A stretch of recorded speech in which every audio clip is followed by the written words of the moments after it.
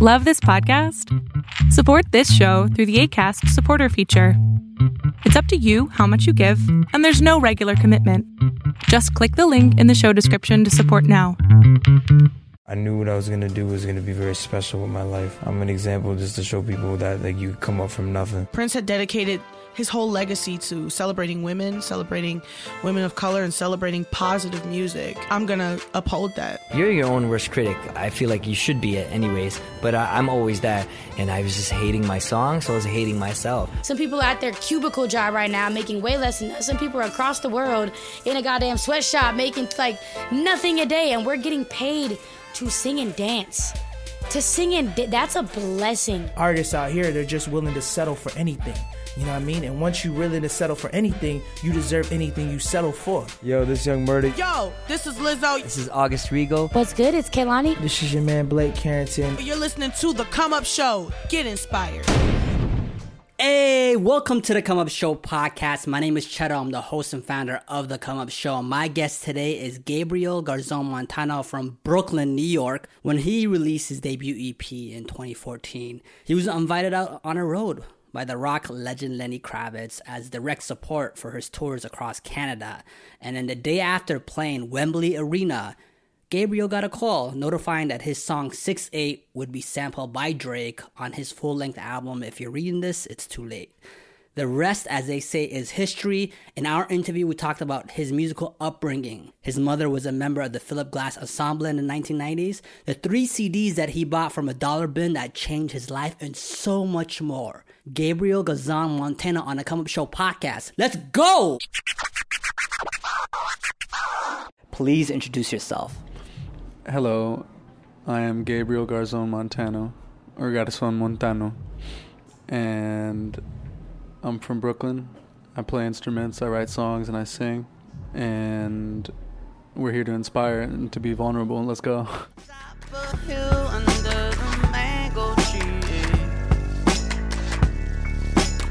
Wishing on a memory,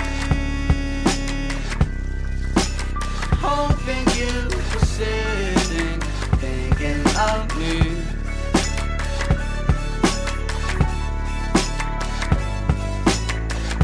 Although I played with myself, baby, I had to win. In tribute to a very funky tragedy. Welcome to Toronto. Thank you. Tell me your history. First time here, or you been here? It's my first time. Okay.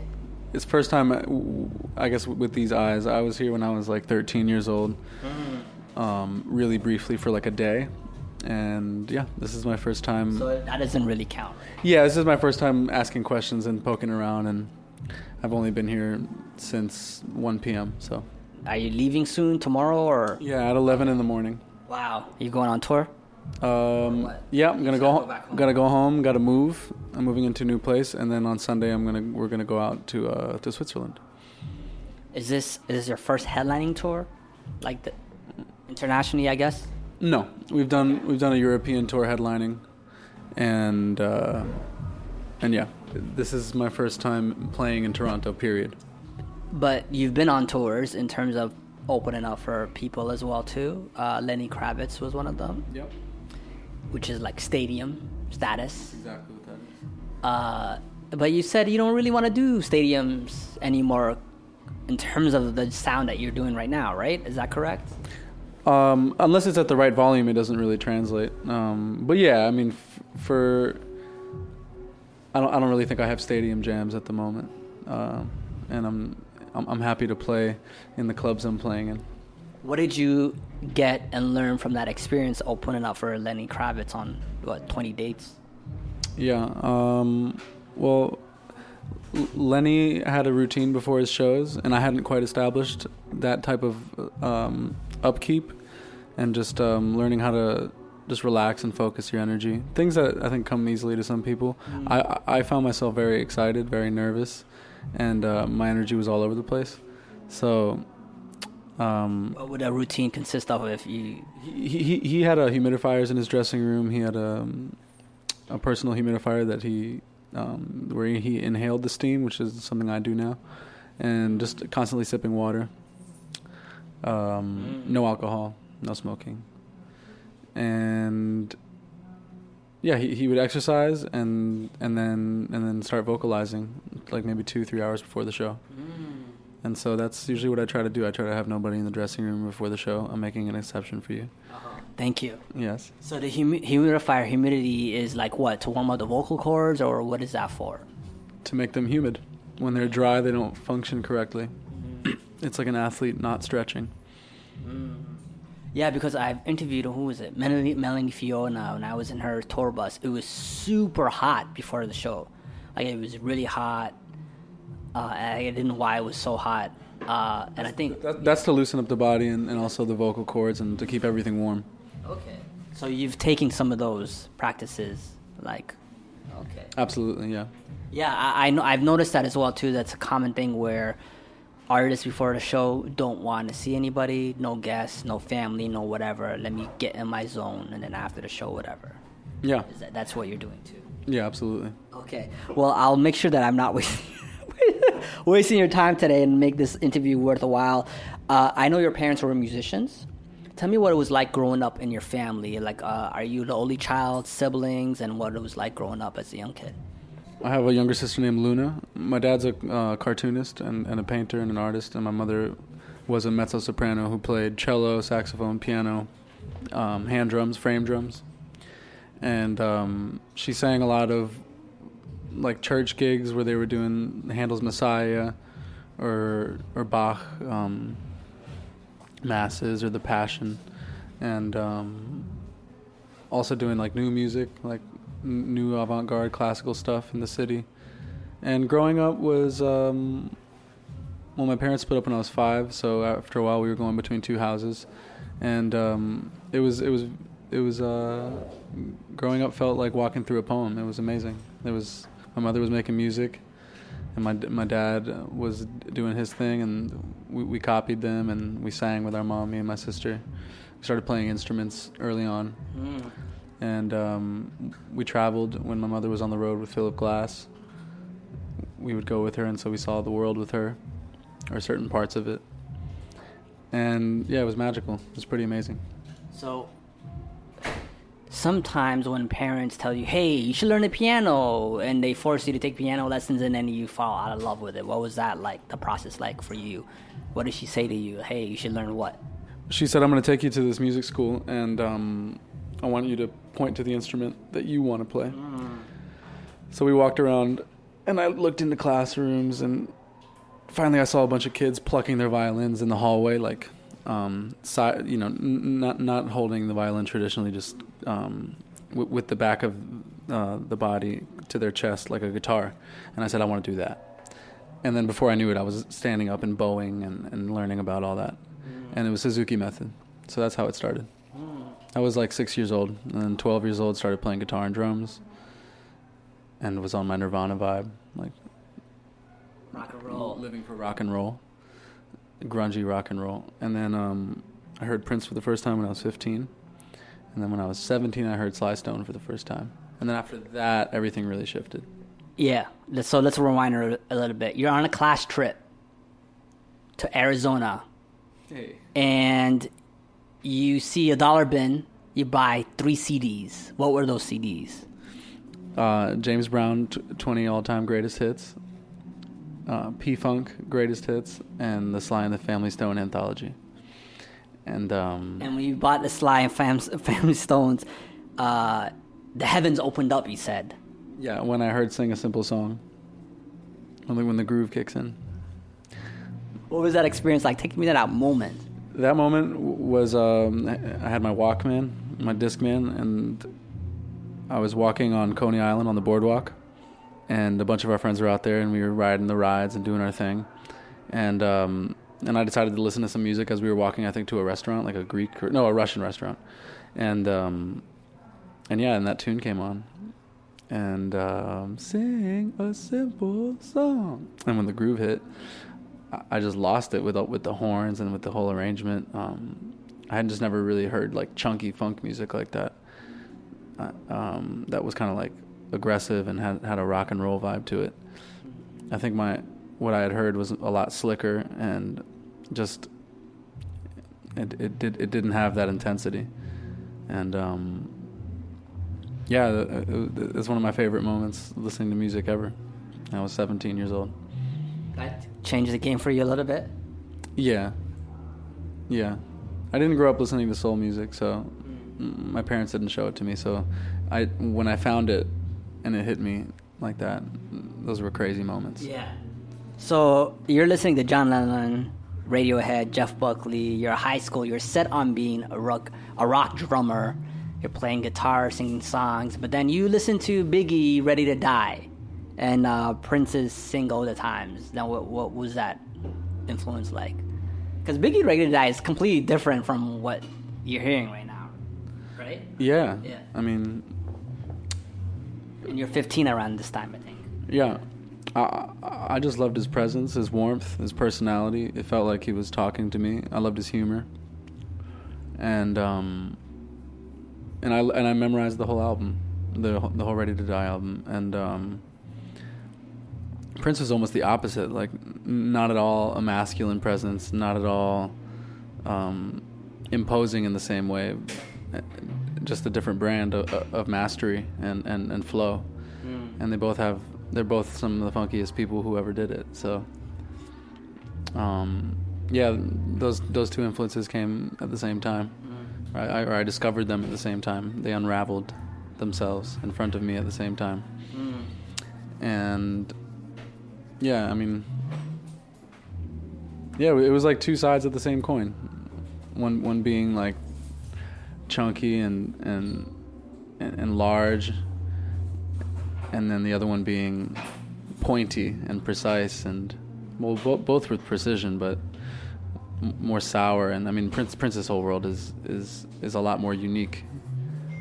It comes from a more unique place, I think. More of a social disobedience than Biggie. I think Biggie definitely fit into your idea of what a young man was supposed to kind of come across as. But he also made fun of himself. He said he was a fat, like he kind of like he knew what he's, I guess, what his shortcomings or weaknesses at that time in terms of what type of artists are coming out and say, and he, pointed that out, and then yeah. Out the blue, Frank White got sex appeal. Just used to go ew. Yeah. Then you go to college and you started a 12-piece funk band. Yep. What happened with that? What did you learn from that? I learned how to make charts and how to run a rehearsal, how to book shows, how to call 11 people and find out when they were free in the week. That's a lot of people, bro. Yeah. I learned how to find places in my voice I hadn't explored before. I played a lot of rhythm guitar in that band, and really explored pocket and how to throw a party. Yeah, it's automatic party with 11 other people, whatever you guys do. Yeah. And the energy that attracts as well. It was a tremendous energy. What's up, guys? If you don't already know about Way Home, it's happening July 28th to the 30th, featuring Frank Ocean, Solange, Schoolboy Q, Russ, Danny Brown, Jazz Cartier, No Name, and so much more. It's happening July 28th to the 30th. Tickets and camping are now available at wayhome.com. Make sure you subscribe to our email newsletter as well, too, for more information. We got a huge contest coming up with Way Home Festival. So the debut album is pronounced... Jardin or Jardin. Jardin. Yeah. And you recorded it on tape. And you loved the limitations that had on it. It was challenging to you. Tell me about why did you love those type of limitations? Well, I knew I wanted to make the record with Henry Hirsch, and that's just how he works. And I love his sounds. And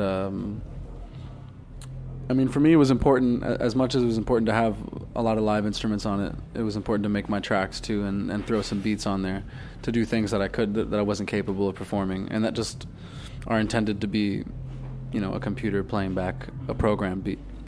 But where it was live instruments, I just, my heroes made records that way. Marvin Gaye made records that way, the Beatles, and I wanted to be part of that tradition. To make records the way they used to make them. Can you tell me about the process of being like front and center on this project? Your vocals, you're saying, hey, I'm the guy. Hey, this is me, what's up? That is kind of also a challenge for you as well, too, but you understood the value of that. Tell me about that.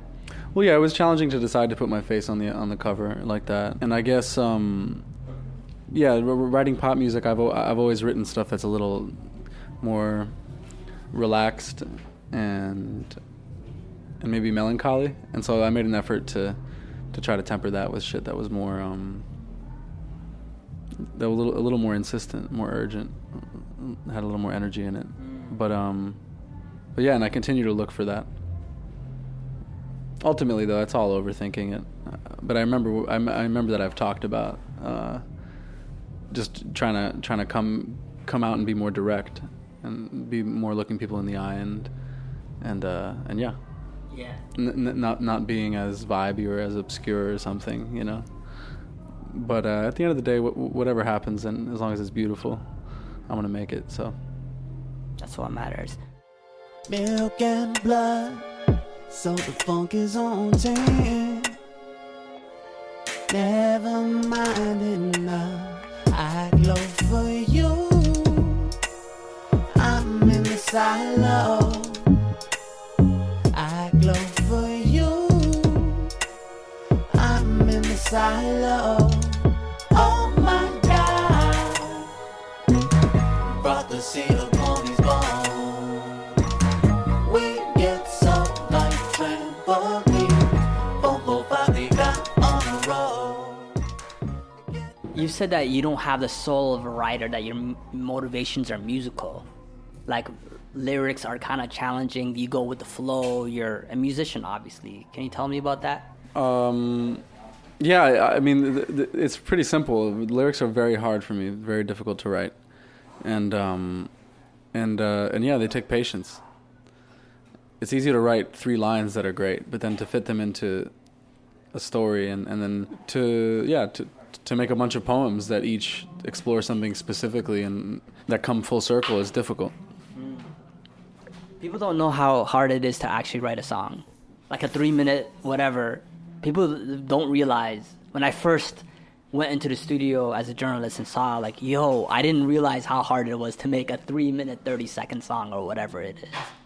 They have no idea. The masses and the fans out there have no idea, do they? I don't think so, and I think a lot of people nowadays respond to formulas, and they don't mind hearing the same things over and over. And different people have different motivations when they're working and writing. And I'm definitely trying to come from an original place. So to discover what that means to me, or like what that really is in the content, is that's interesting. Can you tell me about you spent like years in your room, you're comfortable, you have all this equipment or whatever, but now you don't like recording in your own room? You'd rather be in a studio in terms of recording and making music? Is that true? I like coming up with material in my home studio and making the demos and just making sure the plan is correct. Yeah. But then when it comes down to it, I'd rather record at a place with an engineer and who's got proper mics and mic pre's and things like that. So eventually you got to take it to that level, obviously. Yeah. I mean, different parts of the record get. I mean, the demos sometimes are just a reference, and sometimes they become part of the recording, and you just start replacing things until it sounds like a record. So we're here in Toronto, so I'd be remiss not to ask you this question. You probably know what's coming up, but your song 6'8" got sampled on Drake's Jungle. How did that happen? How did that whole process happen, and tell me what followed after that? I saw him at LAX, and I was like, hey man, you need to hear my tape. Just kidding.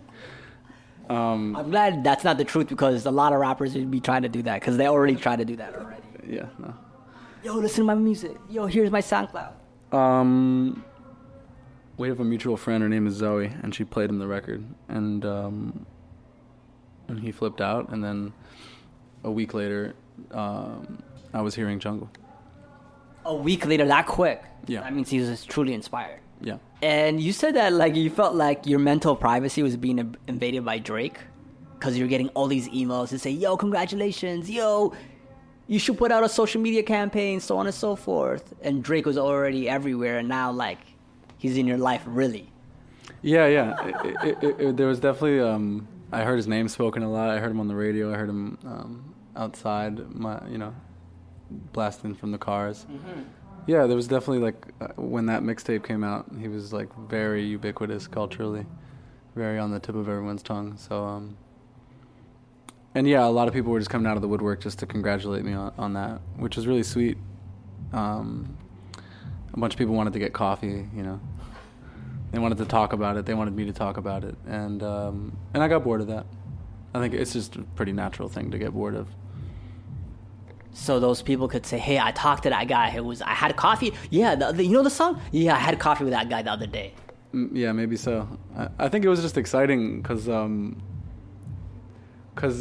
I was just starting my shit, and then all of a sudden there was like the contact with this real like cultural presence in Drake, and so it was just exciting to people that I didn't expect something like that to happen. So because people are always curious of like, okay, where does this come from? What sample? What's the inspiration behind this, so on and so forth. Especially in the internet age, people want to dig and say, oh yeah, this is from this is from here, or whatever. After that, other than people hitting you up, was there any what were the advantages to that? Was there momentum? Could you use that, or was there anything positive that came out of it? Yeah, I mean, I think it's hard to track. It's not, you know that X amount of people are finding you because of, the streams on 6/8 went up. It became a really popular song, and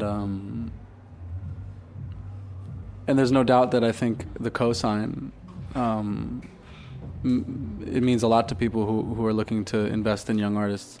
So to have a collaboration with Drake when you're just starting your career is a fantastic thing to have. I can't tell you what opportunity specifically came out of it. I just know that it was a good look. It's intangible, basically, but obviously it's a good look. During this journey of pursuing whether it be the creatives or you personally, what would you say was maybe the most frustrating part or the lowest moment in your creative journey so far? I think, because I create alone, from production to lyrics to singing and everything, sometimes I can get stuck, and I've sometimes, I think, I've gotten, my confidence has gotten low sometimes when things are taking too long, or I don't feel like my ideas are worthwhile. And it takes a great amount of pushing forward to get these things across, and so just getting in my head is the biggest problem. That's the biggest obstacle. What do you do in those moments when you're just in your head and you're by yourself in your room? How do you get out of that? I have to cry and take deep breaths and tell myself that everything's okay. And just keep on moving. Yeah, and I have a beautiful woman in my life, and I call her, and she tells me to put my feet on the ground, to ground myself, to light a candle, to ask for help from the universe, to drink some water, and that I haven't figured it out yet, but crying is healing, and going through those moments, it's part of life. So I think the times I'm least happy with in my life are the times when I let small roadblocks become bigger than they are through the power of my mind, as opposed to just letting the emotions pass through and then keeping it moving. It's easy to add your editorial voice, as opposed to just letting things be what they are, because some things are difficult, and being an artist and trying to forge your own path without the help of of the machine, so to speak, the hit-making machine, and just to do that all by yourself is difficult. And so yeah, I think responding to difficulty and challenge and adversity is a skill some people have. Some people have really thick skin and they can see the long game, and I consider myself one of them. But the times that I've been least happy are the times when I allow roadblocks to become bigger than they are. I had one of my guests on a few weeks ago. Her name was Dynasty Williams, and she said that she was telling me a story where she was also crying. She said, I feel like when you cry, she said when you cry, you're releasing that, whatever that thing is. Do you think that's true? Yeah. I think that that crying is necessary for healing. So when you experience negative thoughts or negative emotions that bring you to that point, or you just are thinking about trauma or things you've lost, or that it's a fundamental way of releasing that energy and of getting it out, and it's like walking down the path that you're meant to walk down. Everybody's got their own set of things that they have to work through, and if you don't talk about things and use language to unlock them or cry, then you can't release them. So it's a means of healing for sure. What is inspiring you? In anything, it doesn't have to be musically, like goosebumps, like, oh, what is inspiring you right now in your life? James Baldwin. I'm reading Giovanni's Room, and I finished The Fire Next Time recently, and his thirst for truth and for putting things the way they are and for not being a sheep are incredibly inspiring to me. Okay, that's why his name carries on. That's right. Yeah.